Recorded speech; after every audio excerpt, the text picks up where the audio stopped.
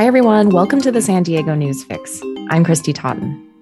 Thank you for listening to this name drop edition of the News Fix, where we highlight the fascinating people that make San Diego such a great place to live. Jerry McCormick definitely fits that bill. He's a communicator, journalist, college instructor. He's active in organizations that support Black journalists, and he's also a Comic-Con nerd. Overall, he's just really dedicated to his community, and it shows.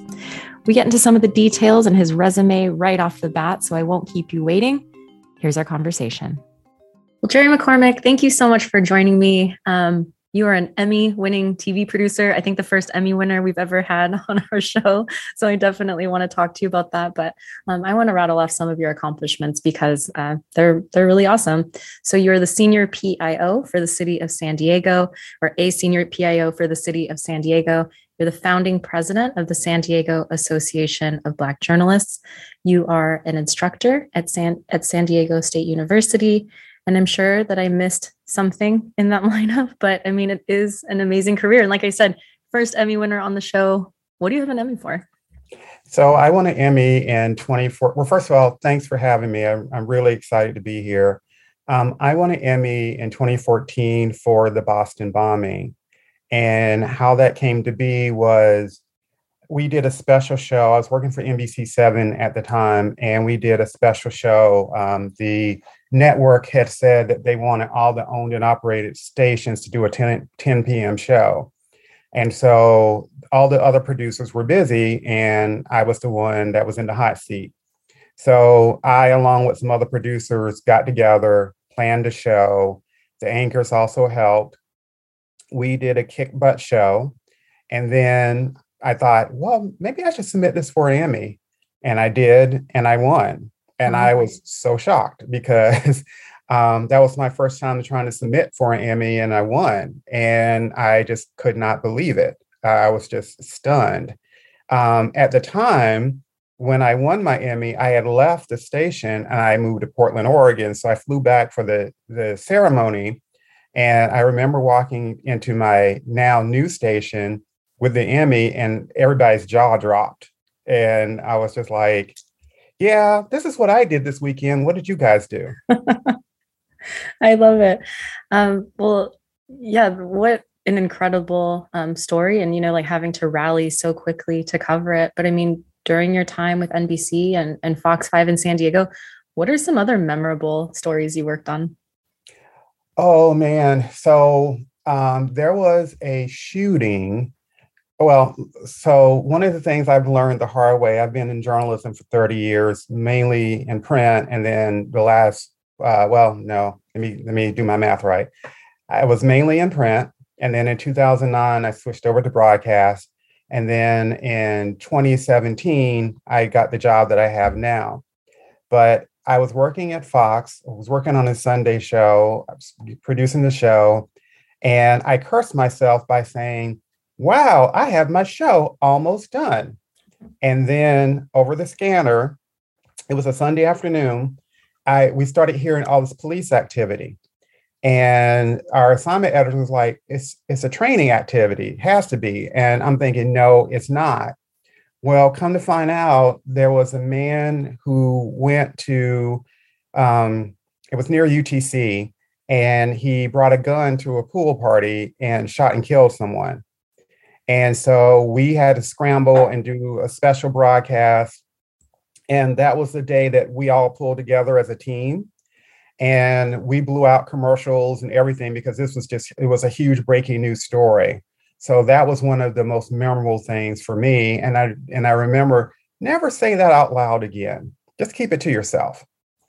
Yeah, I definitely can identify with those journalist superstitions. And that's right. You did come from print. In fact, you've worked at the newspaper where I work now. Is that right? Yeah. I started, I moved out here from South Carolina, my home, September 1st, 1999. And I started at a paper September 13th, 1999. I don't know why I remember those dates, but they're etched into my mind. And my last day was May 13th, I think, 2009. And then I started at NBC a few weeks later. Amazing. Well, I want to ask you about Ukraine because it's in obviously in the news right now. We're talking, the day right after Russia has invaded Ukraine. You've been really active on Twitter today, thanking journalists for their work. Talking about why journalism matters, and also talking about how to spot fake coverage and stuff like that. It's really an important perspective, and I think that one that we don't always think about. Without journalists, we wouldn't know what's going on with the story abroad. So, what is the message you're trying to get out? To respect the people that are trying to deliver the news to you. These people are risking their lives. I mean, they're like in the thick of things, like there are things exploding around them. I cannot even imagine. If it were me, I would be screaming and hollering and running, and I'm sure that's probably sadly might happen. Let's hope it doesn't. And then let's hope no one gets killed live on TV either. But they're remaining calm. They're giving us blow by blow what's happening.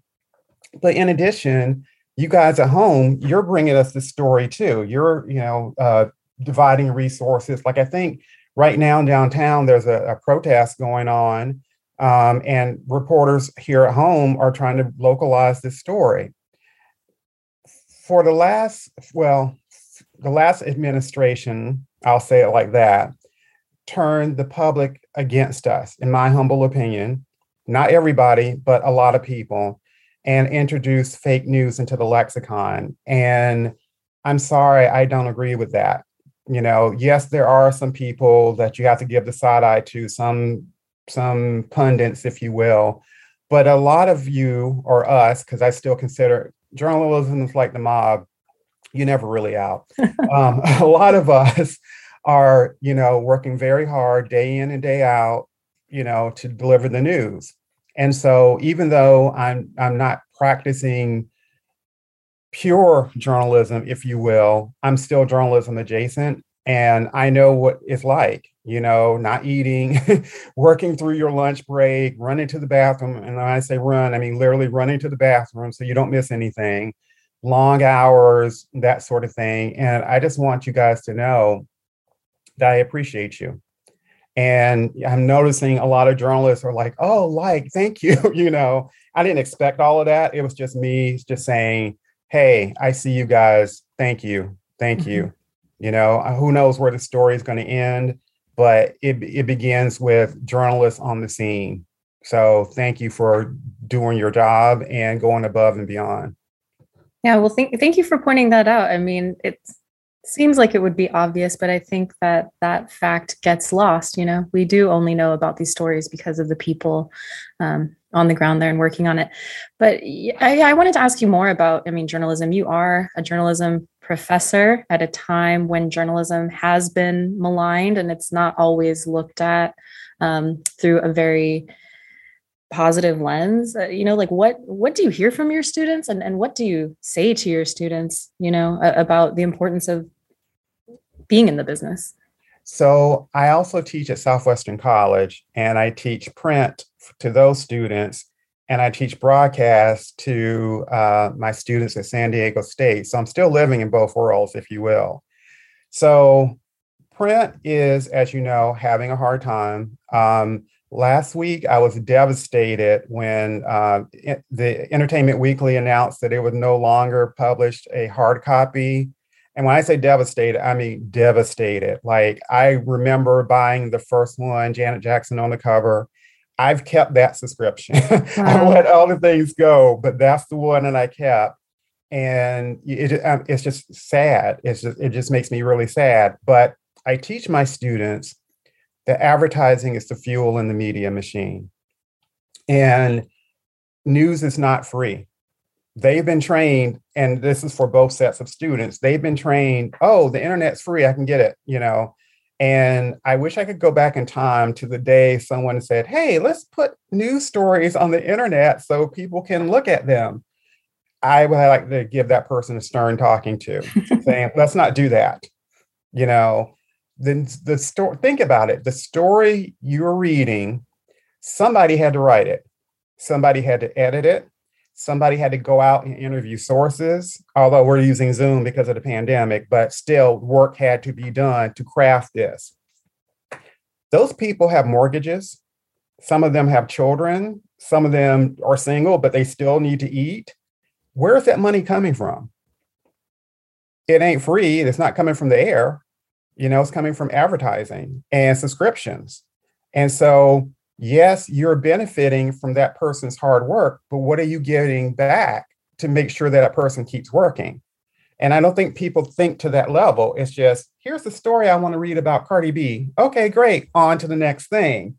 But they don't stop and think about the work that went into getting that story about Cardi B, or what's going on in the Ukraine, or why gas prices are so darn high, or why San Diego is one of the most expensive places to live in the country. Somebody had to go out and get that story. And so, imagine whatever job you have was dependent on whether people paid attention to what you were doing. That would make people think things in a different light, I think. Yeah, that's definitely the biggest struggle for journalism is we've trained people to expect this for free, and now that we need them to pay because of all the reasons you just said, it hasn't turned out to be that easy. Well, I want to ask you more about your time as a teacher. So I was really fortunate to meet your class the other day. I think they were so impressive and engaged, and it honestly gave me a lot of hope for young people. And I know that you teach them all sorts of things, but what have you learned being a teacher of them? Well, I learned that there's hope. First of all, my students, I consider them my kids, and I have my hashtag Jerry's Kids, and I keep track of these kids. And I'm 53 years old. I'm not ashamed of my age. And these young people, they come in my class, they're bright-eyed, like, yeah. And that excites me because I want to help them reach their dream, And not everybody goes into journalism. Some people go through my class and go, this is not for me. And that's fine. I help them discover. And I tell them the first day, journalism is not for the weak. It's just not. And you may have this idealized way or thinking from us, the media, about how journalism is, but there's the real story and there's real ways of deadlines and pressure and all of that. And if you can't handle that, then you don't belong. But overall, they give me hope because, the reality is, I'm getting older. And at some point, I'm going to say enough is enough and shuffle off to the great journalism beyond. And I want to know that, okay, everything's okay down here. So that's why I work really hard. In fact, I'm a member of a group, the National Association of Black Journalists, and I started an initiative where our membership, it's called the HBCU Initiative for Historically Black Colleges. I attended a historically Black college in Columbia, South Carolina, and we didn't have the resources that the school down the street, the University of South Carolina, the real USC, let me just throw that shade right there. Because they came first. Anyway, hope I didn't turn off half the listeners. Anyway. I'm going to edit that out, Jerry. That's not going to make, I'm just kidding. I'm kidding. Okay, but we didn't have the resources that the University of South Carolina had. But I still made it. And that was through perseverance. And so I remembered that. And this initiative is for us professionals to kind of go back to our schools and help them, mentor them, train them, network with them. And we're actually going to be giving away, we're having an event. I don't know when this is going to run, but we're having an event. And we are doing a virtual training day, and we have like close to 300 students signed up for this. And we've got big companies a part of this. And these kids are excited. And that makes me excited because this thing started out as an idea and now it's coming to fruition. And obviously this is going to continue. But to circle back, the students give me hope. And events like that give me hope because good journalists are never really going to die. Good journalism is never going to die, and journalism is never going to die as long as there are people who are willing to sacrifice for it. Yeah, that's a great answer. I feel like we all need a dose of that. We all need to sit in with your class every now and again to remember there is a new generation coming up that's going to sort of carry the torch. Okay, well, I want to hop to a lightning round, just some random questions for you. Sure. The first one is, what are you reading or watching right now that has nothing to do with the news? Somebody Somewhere on HBO. And I discovered it through a podcast I listened to called Pop Culture Happy Hour. And I binged it and I love it. And I'm waiting for the finale on Sunday and I'm going to be sad. What is it about? That sounds familiar, but. Okay, it's about this woman who moves to, I want to say Manhattan, Kansas. It's somewhere in Kansas. And 6 months, we come into the story 6 months after her sister dies, because she moved home to take care of her sister. And there's family drama. And she works at a place that basically grades SAT tests. And she meets this gay guy and they become friends. And then they go, the gay guy invites her to choir practice. But choir practice is actually a place where the gay people in the small town can gather and have drinks and have fun. And the two of them become friends. And she's dealing with an alcoholic mother, a sister who's just wound too tight, and a dad who's getting older. And it's the family dynamics. And I wish I could remember the lead actress's name, but she is fantastic. And it's like one of HBO's hidden gems. HBO does that to me. I'll be like, yeah, I'll watch the Big Bang movies or whatever. And then they'll release something just so good. Because sometimes I think I'm going to drop the subscription and then they'll release something. I'm like, dang it, I got to pay this money. Yeah. I agree with that. Okay, that sounds great. I will check it out and I will drop in the outro the name of the lead actress. Right. Next question. What is your favorite and least favorite thing about San Diego? Oh, let's see. My favorite thing is actually a place, and it's Crown Point. I walk there as much as possible. I love being by, Mission Bay. I love just people watching. I love being in the fresh air and the sunshine, especially during the pandemic. It really helped me with my mental health because I would go walk and it actually helped me on my weight loss journey because I wound up losing 120 pounds. And it was like every day I took a mini vacation. So that's my favorite thing. Least favorite? Oh, least favorite. Oh, let's see. What don't I like about San Diego? Gosh. Okay. No, I have something now. That there aren't more African Americans here. I don't think African Americans realize how beautiful this place is. In fact, a really funny story. I moved here because I got recruited by the Union Tribune at a job fair. And there was this woman that I used to work with at the newspaper in Columbia where I was working. And she was like, you should come work in San Diego. And I was like, yeah, no.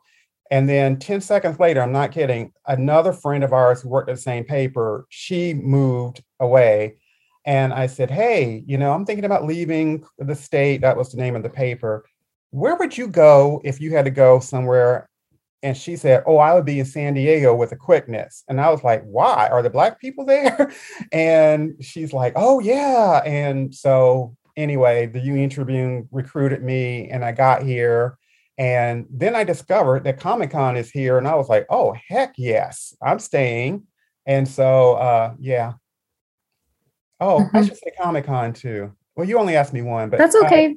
You can Comic-Con. I've gone, gosh, maybe I've missed one in the last 21 years. Wow.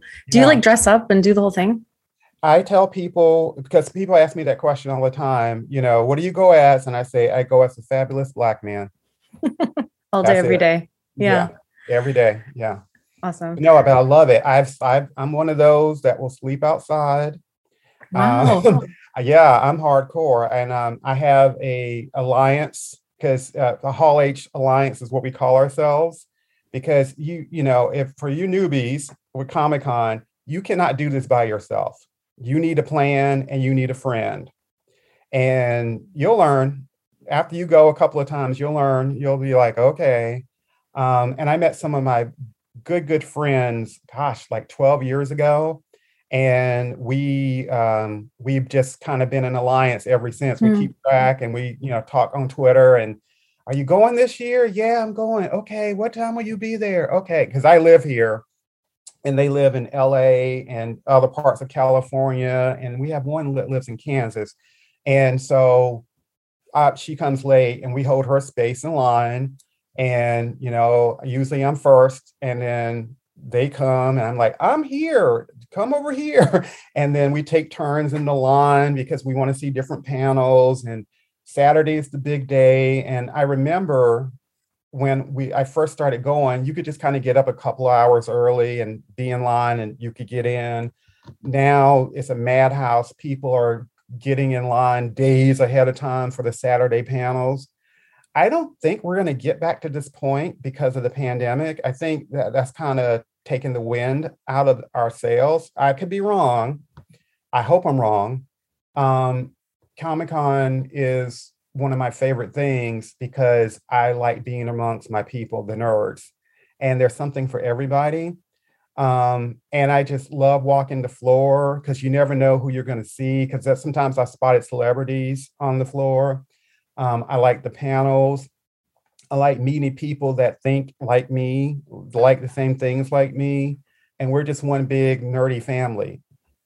I love it. I love it. I haven't been here very long, as you know. So I've been to the abbreviated version that happened, I think, late last year, and just for a minute to check it out. But when the next one rolls around, I would like to have you on for like a Comic-Con survival crash course. Oh, I absolutely. I'm the king of that. I Okay. can do that. Yes. I've actually, when I worked at the UT, that was one of the things I did. I was one of the Comic-Con reporters and because they just knew, yeah, Jerry's got this. Love it. And ask Carla Peterson. She would, yeah.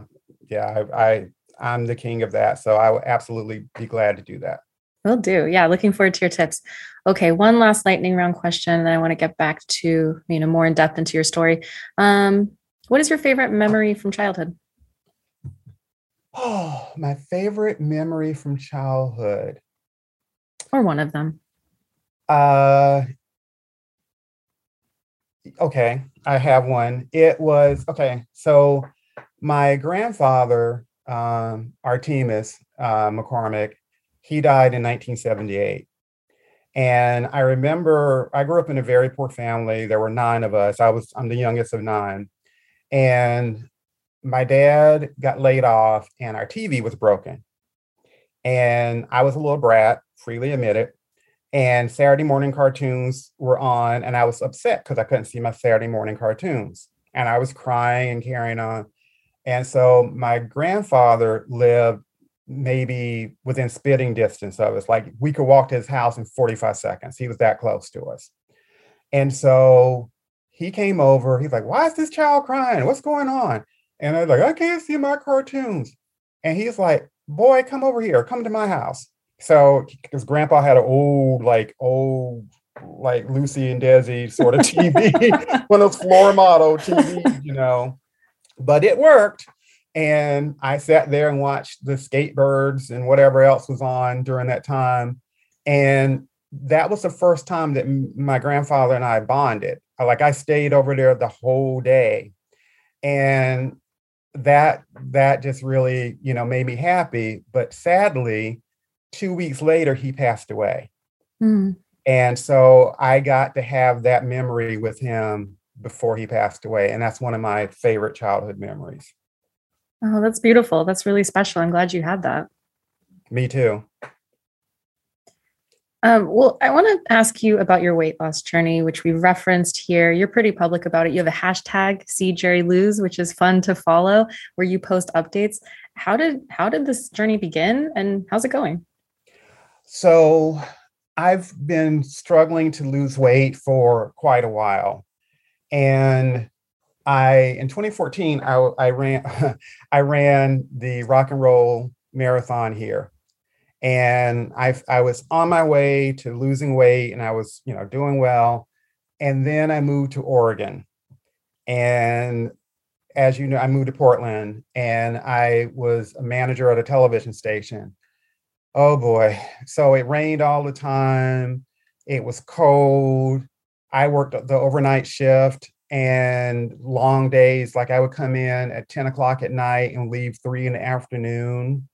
And so, and then when I was off, I'd crash because I was so tired, or, I ate really bad food. So the weight piled on. Then I moved back to San Diego because I could only stay a year and a half. That's all I could stand. And I got a job, and I mean, it paid, but it wasn't like enough to handle all of the bills. So I got 2 jobs. And so then it was just, work, work, work, work, work. So anyway, to fast forward, my brother passed away last March, and I had a nephew pass away, and my mom and dad had passed away, and another brother passed away, and a niece. So I've had a lot of death in my family, and a lot of it had to do with hypertension. Sorry, No, hypertension, heart failure, stroke. And I just took a look at myself and I said, Jerry, you need to do something. And so I decided to pursue my weight loss. And I've tried every diet under the sun. I did cabbage soup. I don't recommend that. I ran a marathon, and I actually ran 26.2 miles. Then I did 2 halves all in 6 weeks. Jerry, I don't even think I could walk that far. Like, honestly. Let me tell you, you will see Jesus several times while running 26.2 miles. You will, and you will see Mary and Ezekiel too, because I was calling for him. But that was my barometer. Like if I did that and I didn't lose the weight, then I needed to do something drastic. So that being said, I decided to pursue weight loss surgery. And I had done my investigation because former journalist here. So I did my research. I looked around town and I found a surgeon that was right for me.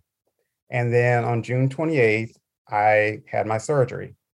Was it hard? Yes, it was hard. But the weight started coming off. I had to be mentally and physically ready for it. And I was, because enough was enough.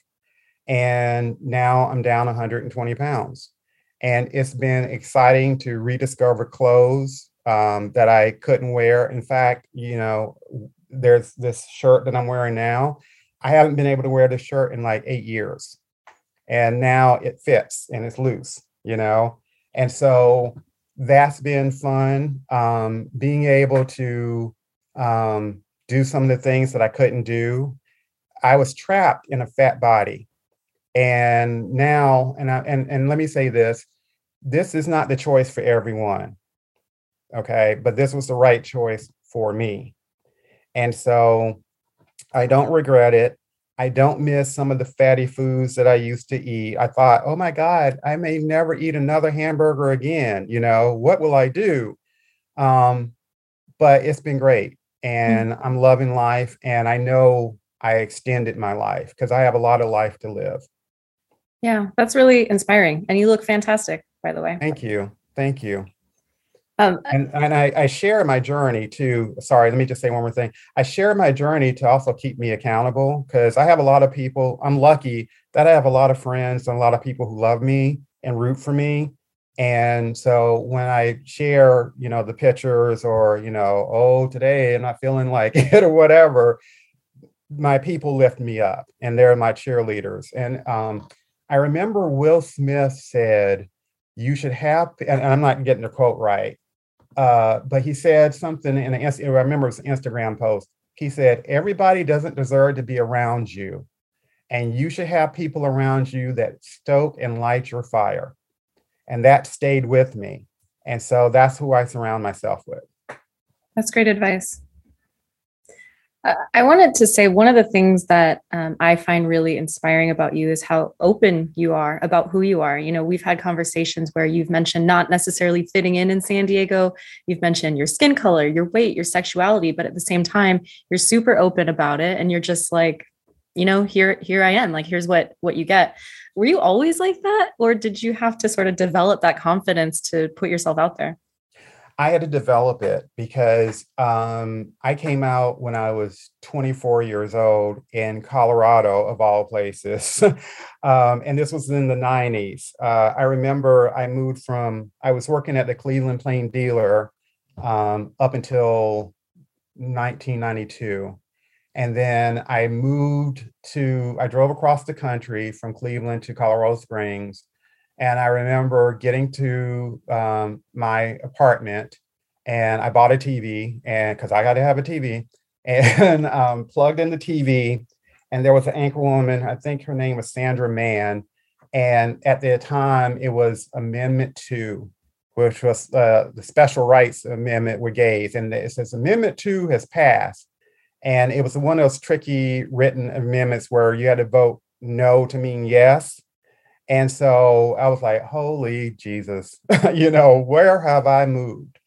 And so I just kind of kept to myself, didn't say anything, that sort of thing. And then I would come home to South Carolina and visit my friends when I had vacation time. And so one of my friends and we went to this gathering of Black gay men in Washington, D.C. during a Memorial Day celebration. And I remember I was dancing on the speaker and I was just looking down and seeing the sea of beautiful men. And I thought, okay, enough is enough. So I remember flying back and I said, I'm going to come out. I'm going to come out.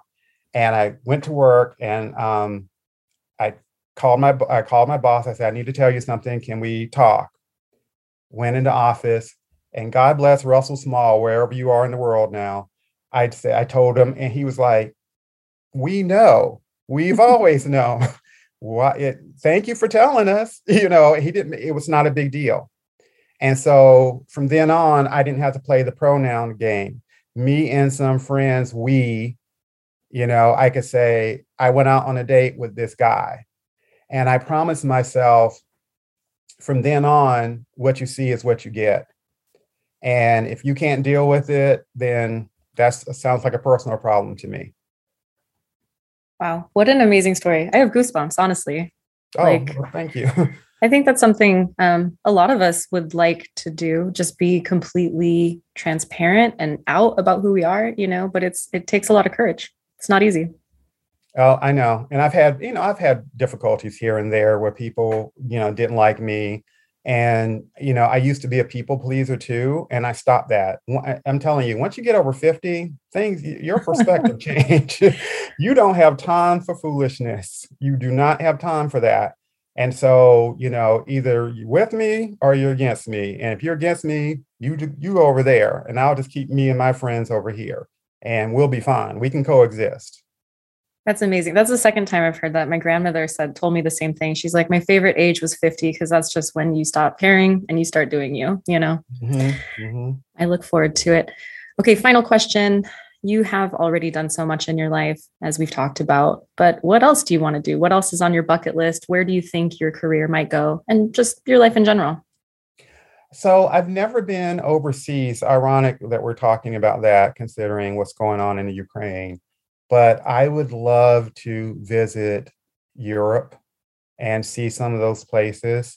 I'm a homebody though. I mean, like I can go on a trip for like 5 or 6 days, but I like being around my stuff. I don't know why I am the way I am, but some people are like, oh, I was gone for 2 weeks. That's not me. That drives me nuts. It's like, no, I need to get back to my stuff. And I like that. Personal goals, I don't know. I mean, I've kind of, in journalism, I've done it all, I think, that I wanted. I mean, I've worked in print, I've done copy editing, I've done reporting way back in the day. in broadcast, I was a producer. I was an executive producer. I didn't want to go any higher than that. And now I'm working in public relations as a PIO for the city, the eighth largest city in the country. I don't know. And I'm teaching, I'm sharing my knowledge to, the kids that need it. So I'm going to see where life takes me because, what is it they say? You make plans. You make plans and God laughs. So I'm just going to trust that I'm going to be okay. And whatever happens, I hope I'm ready for it. Awesome. Well, looking forward to following your journey and wherever you land. But Jerry McCormick, thank you so much for spending time with me. Thank you for having me. Thanks again for joining me for this episode of the San Diego News Fix Name Drop Edition. If there's someone in our community that you would like to learn more about, please drop me a line.